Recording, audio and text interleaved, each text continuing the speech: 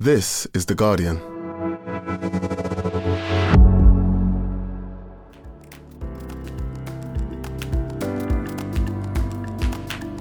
Today, in a society where couple goals is not just a hashtag, but a very real economic and social pressure, why are an increasing number of people single?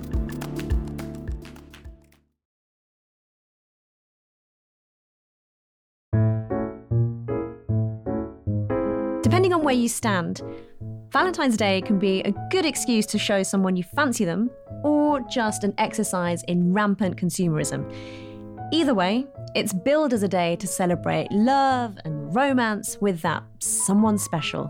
When I was a child, I used to love Valentine's Day because I saw it as kind of like, romance Christmas. And then when I became an adult, I realized there was an expectation of what it should feel like and what it actually feels like, regardless of whether I'm single or in a relationship.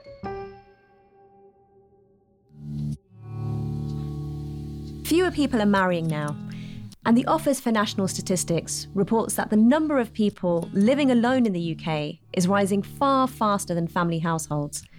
It's clear that this is part of a long-term trend. But for many women, being alone still carries a heavy social stigma, and marriage is still seen as the be-all and end-all. You've got to say it's because it's the traditional path to motherhood, and it was traditionally where economic security came from. So therefore, there's always been a lot more riding on being in a partnership for women. But the culture is shifting. A whole raft of female authors are rewriting what it means to be single and why the stereotypes of old just won't stick. From The Guardian, I'm Nosheen Iqbal. Today in Focus, the rise of the single positivity movement.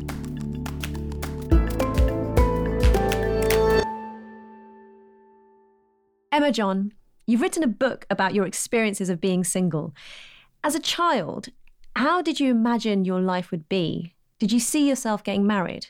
Oh, I 100% assumed I would be married. My parents were married for decades, never split up. So I had a very good view of marriage. And I'm sure that I'm not the only person who even had the age at which I would get married in my head. I mean, I was sure it would be 26. I just assumed that, this was going to be part of my life because it's inevitable, essentially. And so I think when 26 came and went and I wasn't married, it didn't really concern me because I wasn't yet 30. And probably when I was 30, it didn't really concern me because I wasn't yet 35. And it was really only coming up to 40 when I, for the first time, thought, I wonder if I have to confront the possibility that I might be single all my life. Just judging by Instagram alone, you could be forgiven for thinking that today everyone is in coupled up bliss, but the data tells us a very different story, doesn't it? Oh, yeah, definitely. The proportion of women who are single has actually been on the increase since 2002. That is the first year that the Office for National Statistics has data for. Since 2002, the proportion of women who are single has gone up in every age range up to 70. The big proportional increase for single women who've never married goes between 25 and 55, which is basically when you would expect women to be settling down, essentially, as we like to term it. I mean, there is a comparable increase for men too, but that we see skewing slightly older. It's in the 55 to 59 age range that you see the proportions of men who have never married and are staying single doubling. So half the adult population isn't in a legally recognised couple, and the proportion of men who have never married or been in a civil partnership is slightly higher. But we know that being single is much more stigmatised for a woman. Why is that? So one of the interesting things about the word spinster, which, by the way, went out of official usage in 2005 when we got the Civil Partnership Act, women who are unmarried are no longer officially called spinsters.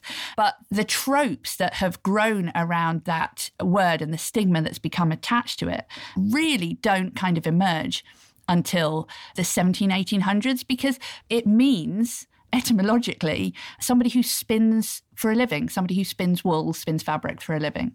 And the reason why it became associated with single women is because that was a job that unmarried women who were still living in the family home could do. So therefore, a great proportion of spinsters were unmarried women. And it ended up being what they wrote down on their marriage certificate in the marriage record when they went to get married, and you put down your first name and your occupation. And over time, the two became so merged that it became the official term.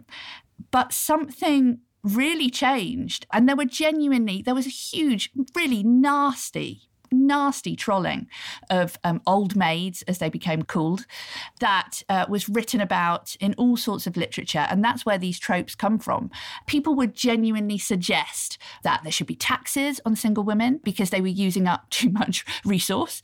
And I know lots of women who have internalized all those outside pressures to feel that if you haven't found a partner, then have you really reached adulthood?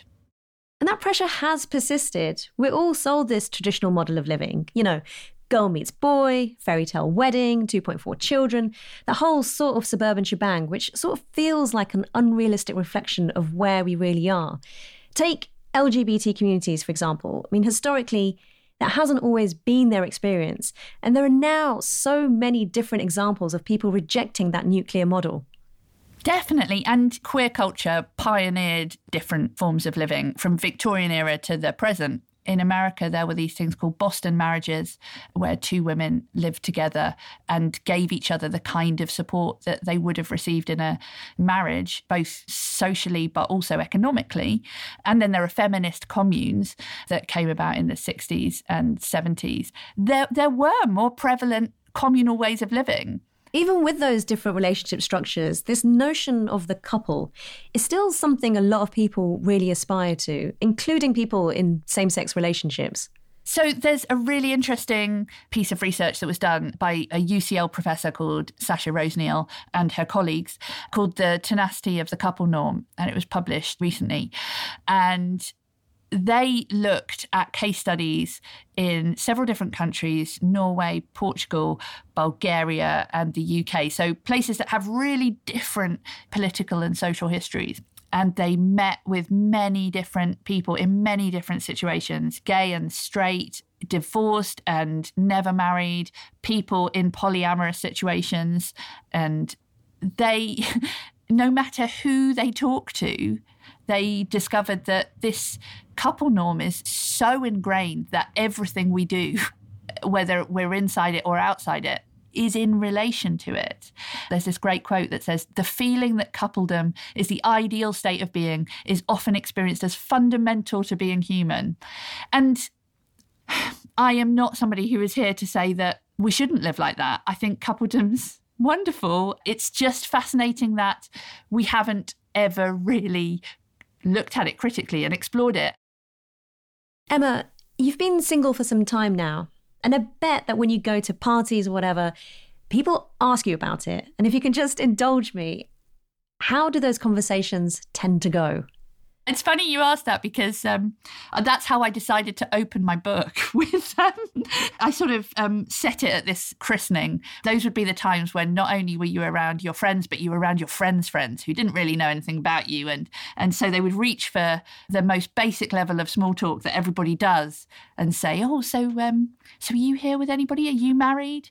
Do you have kids?" All these things that we talk about them as small talk because they feel so universal. It's just an unfortunate irony that for the people for whom that isn't the case, they are probably the most painful, awkward topics you can bring up. And so I got very good at trying to come up with intonations in my voice that said, "Hey, let's move on to talking about something else." I would say, "No, I'm not married, not yet," and then quickly try and move the conversation on. But yes, it's always an awkward one. It is always the moment when you feel, as if you've left a bad smell in the toilet and left the toilet door open, I think. And I'm sure, as you said, some of it often comes from a place of friendliness. And if people are happily coupled up, they probably think they want to see you happy as well. But when you ask those questions to a stranger, and often, I guess, strangers do ask you, and you don't know what's going on in their life, you're really asking them to divulge something that's very, very personal and basically, I guess, none of their business. How does it make you feel? It makes me feel that I have to have boundaries. That's what it makes me feel, you know. And actually, quite a few of my single female friends say the same thing. You come up with stock phrases that you can use in those situations, because otherwise you do end up, as a single person, suddenly trying to like tell your story and justify your entire existence to somebody you don't know. So that's where the stock phrase comes in useful. I have a friend who, if she ever got asked, do you have another half? She would say, no, I'm a whole person, thanks. Because it just annoyed her so much. I guess, like, because I'm 26, I feel like that pressure will come in, like, a couple of years. That's because it's still seen as kind of socially acceptable in your 20s to be single, whereas I feel like as you get a bit older, it's not. Annie Lord, you're the dating columnist for British Vogue, so I'm betting people ask you a lot of questions about your relationship status. My mum is getting increasingly bad for it. It's funny that she was like, oh, Annie, you know Dev Patel, he's only 29 or something. And I was like, Dev Patel's age is not why I'm not getting with Dev Patel, Mum. Like, I would love to go out with him, but there's a few more obstacles in the path. So I remember what a huge deal it was when Tinder launched. And I wrote at the time this piece about all the dating cliches that people fell into so quickly, you know, posing with tigers, posing against cars, or in these mega filtered selfies, just holding massive glasses of wine. I imagine, Annie, that for most of your dating life, dating apps have actually been the norm. What do you see as their pros and cons?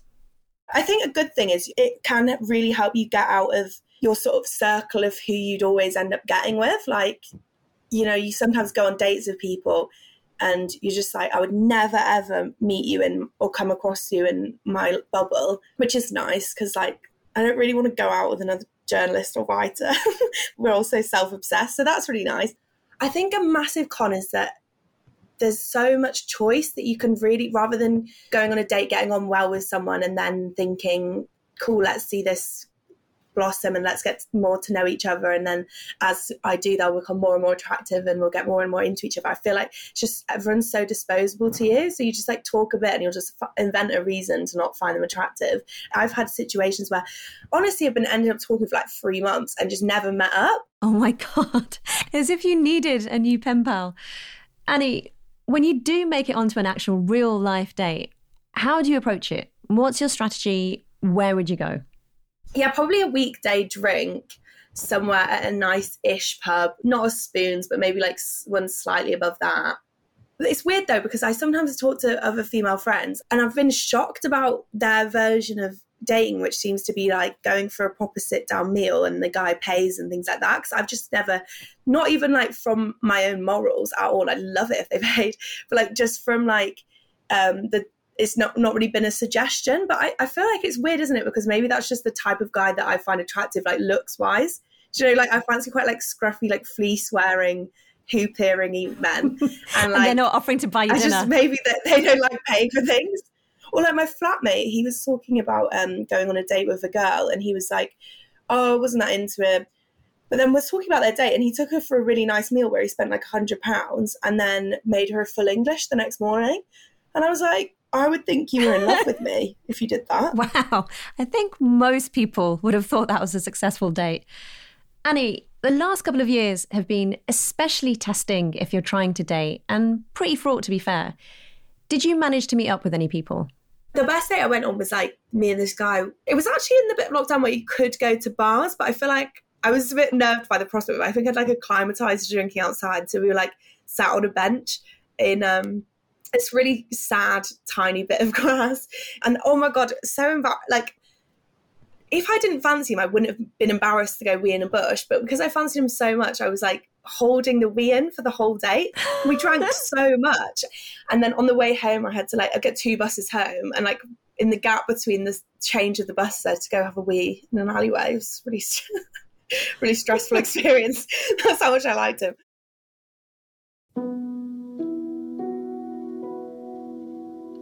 I think when I was in my 20s, it was this entire push towards finding the one, you know, with a capital T and capital O. Poorna Bell is in her 40s now. She's an author, a journalist, and a champion powerlifter. She's also single and dates regularly. She knows exactly what she wants now, but she says she didn't always have that self-confidence. I felt as if I needed to mold and shape myself into the most attractive version of myself as possible, because if the other person saw anything less than that, they wouldn't love me, they wouldn't like me, they'd reject me. So I don't think I was really myself when I was dating. And I think also I didn't really consider whether that person was going to be a good partner in the long term. I think I just wanted them to be interested in me and to fancy me. And I don't think I thought about it more deeply than that. But you did, later in your 20s, find the man who you described as your soulmate, which was Rob. You had 6 years together, and then he took his own life. Poorna, you've written about how devastating that was and the process of grief. But as your vision for your life together was suddenly changed, I wonder how you began to reimagine your future. I think for me, it was a very black and white understanding that I had to figure out a way through it, because if I cloistered myself away, then I wouldn't really be living the life that I wanted to be. And I definitely don't think Rob would have wanted that for me either. And I think the understanding is once you have been loved in that way, in a very, very fundamental way, and to use that word soulmate, where it does feel very fundamentally different to other relationships and other connections, it's about abundance, and it's about showing you that if you are capable of feeling like that, then why wouldn't you be capable of feeling like that again, or in different ways and different forms? And that's the path that I ended up going down. And I think that that's the path I subconsciously chose for myself. It's the understanding that the more love that you put out there, the more open you can be about things, obviously looking after yourself within that. But the more you can do that, the more love you kind of receive in return. And that has absolutely been true in the 6.5 years since he passed away. You were in your mid-30s at the point when you lost Rob. You were grieving a partner at a point where a lot of your peers, I'm guessing, were maybe starting families. What was that like for you? Those first few years were incredibly difficult in terms of navigating and figuring that out. And I wasn't resentful of my friends. Of course, I was happy for their, achievements and the life milestones that they had reached. It's just that I just felt like I didn't fit into any of that. And that felt very disconcerting. Also, especially as you're approaching your late 30s and society has this entire machinery that is designed to make you feel as if time is running out. And I think definitely in the last 2 years, that has just coalesced into, well, according to who and who sets the milestones? And if that person is me, then why does it matter that I'm not keeping up with everyone else, or that, my life doesn't look like everyone else, when I had something happen that completely decimated everything that I thought I knew and that I believed in? And so that actually led to a more truthful way of thinking about things, I think. Poorna, there are a lot of assumptions also made about what it means to be Asian and dating, and what expectations parents or culture may or may not have on you. Do you think your being a British Indian woman had any tangible impact, do you think, on your dating life and subsequently on being a single woman? My parents are fairly liberal, so that whole thing of you have to marry someone from the same background, the same caste as you, religion, all of that stuff, I didn't have that. And I know how claustrophobic that can be from having gone to university that had a lot of South Asians in it. The type of person I think I was looking for, I actually thought it would be someone South Asian, and it ended up being someone who was white and from New Zealand. But I think the most important thing was, does this person appreciate and want to learn about my culture? And that was the thing that was most important for my family. So when I met him, I didn't really think about it from the intersectionality point of view of being South Asian. But if you're talking about, the pressures around, in particular, marriage and having kids, which is, I feel so much more intense coming from a South Asian background. I know that my mum really wants me, or wanted me, to become a mother. I'm sure that she really wants me to get, remarried, because in her mind, those would be the things that mean that, my life is happy and fulfilled or whatever. but fundamentally, I'm the one that has to live with my choices. And if those choices are never going to be enough, then I have to live a life that's more truthful to what makes me happy and what fulfills me, rather than living a life according to the obligations of what someone else thinks I should be doing with it. Emma, you're in your early 40s now. And when you look back over the past decade or so, that's a time when typically lots of people get settled into long-term relationships. How did you see things shift among your friends? I think as a single person, you do go through repeated heartbreak, actually, with your friends. You go through this process of repeated abandonment. It's a pattern that you find yourself really used to. I sort of found a way to surf different friendships, I think, surf different friendship groups. I quite actively seek out community, neighbours. You know, I have got to know all the people who live in the flats around me.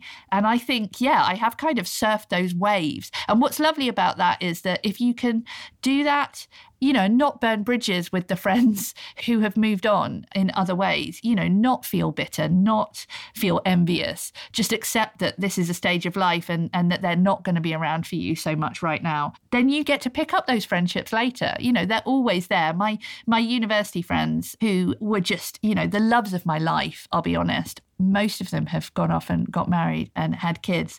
And it's just about now that, you know, I'm seeing them much more because their kids are now of an age where they don't need constant supervision. And that's the wonderful thing, because those friends haven't, you know, the reasons I loved them haven't gone anywhere. And I get to be close with them at a new, different stage of both of our lives. Annie, you had a long-term boyfriend who you met at university. The two of you split up in 2019, and the following year you became a dating columnist for Vogue. How much has your job and the problems that are shared with you changed in any way your perspective on being single? It's made me realise how hard it is in terms of dating. I think there's so much about being single that isn't to do with dating that's like completely joyous. I think if you're someone that's confident, really likes themselves, has everything going for them, it can still just be impossible to like have good sex with people or meet people that you get on with. Like, so rare that I meet anyone I fancy. You've written an essay in this new book, which is called Unattached, in which you talk about strengthening your relationship with yourself. How do you feel about being single? I think mainly just having so much time to invest in friends. Like, I feel really loved at the moment. And I think it's just helping me to think about it in terms of when you're single, you're not losing out on anything. In this essay, you write so wonderfully and honestly about heartbreak in a way I think a lot of us can relate to. How did you work your way out of it? I mean, at first I'd completely lost interest in food, and, you know, because all that anxiety, it makes it really hard to eat anything. I was eating, but I was just eating in a really functional way, like sort of standing at the fridge and picking out some like bits of pasta from the other night, or then like wandering off and then wandering back and then having a bit of hummus and bread, and then I just like snacking all day. And then when I did eat food, it would be something really depressing, like a bowl of cereal. Yeah, and then as time went on, and I guess I sort of started to piece bits of myself together again and moved to a new house that didn't remind me of him, and made more friends and got really into my work. Even doing little things like going for a nice walk on my own on Sunday, getting a coffee, or going charity shop shopping and things like that. I just sort of found myself more again. And I turned a bit of a corner once where I was walking around and I was a little bit hungover, and I saw this market stall and there were these peaches, and they just looked so like juicy, and they were really brightly coloured, and Googled a sort of recipe to make something with them, and then made this peach pie. Spent ages making it just for myself, and then went home and sat in bed and ate it. And it just felt like I'd finally found a reason to cook for myself and indulge myself in that way. Whereas before he would always be the excuse to do that. I've definitely gotten a lot better at taking the time out to make things that I want to eat.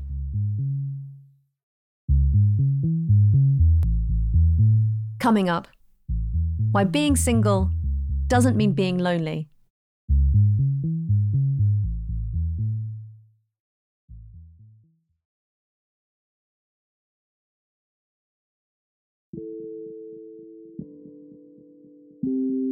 Does anything scare you or worry you about being single as you get older? I used to have a sort of existential fear of it. And really the fear is of being lonely. I'm sure that is it. It was for me.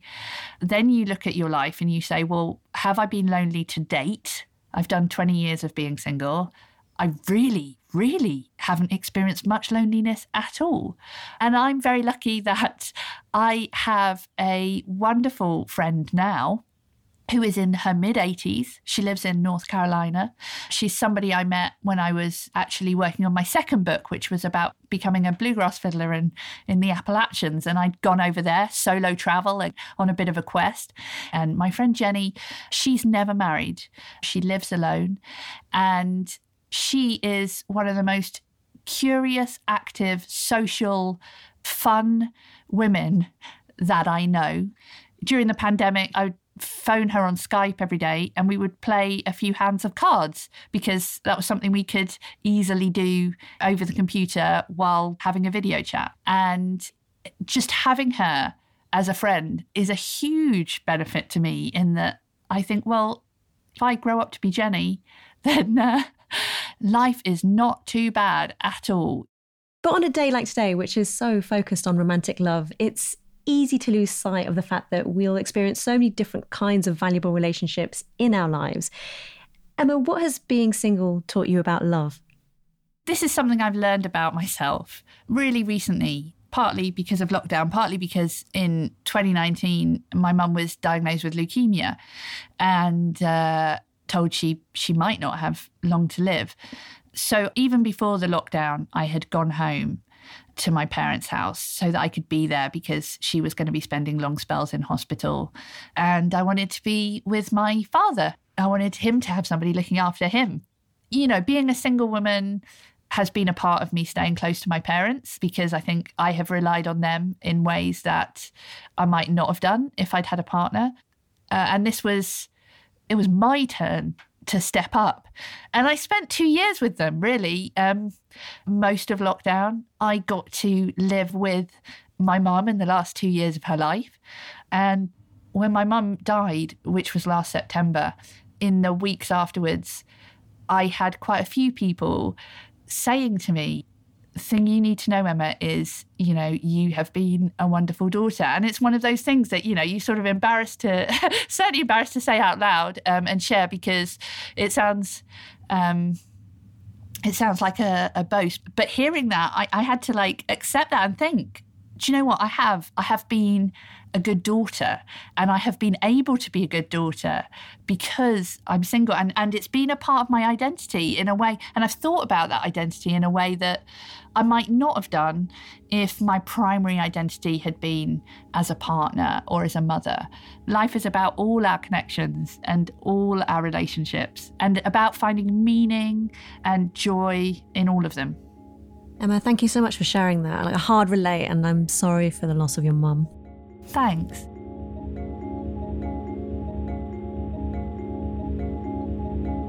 That was Emma John. Her book, Self-Contained, Scenes from a Single Life, is out now.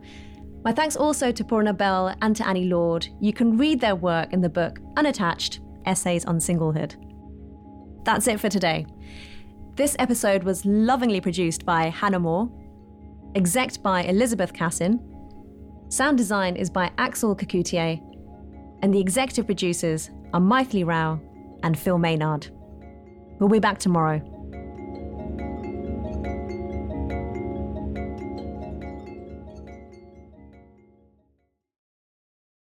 This is The Guardian.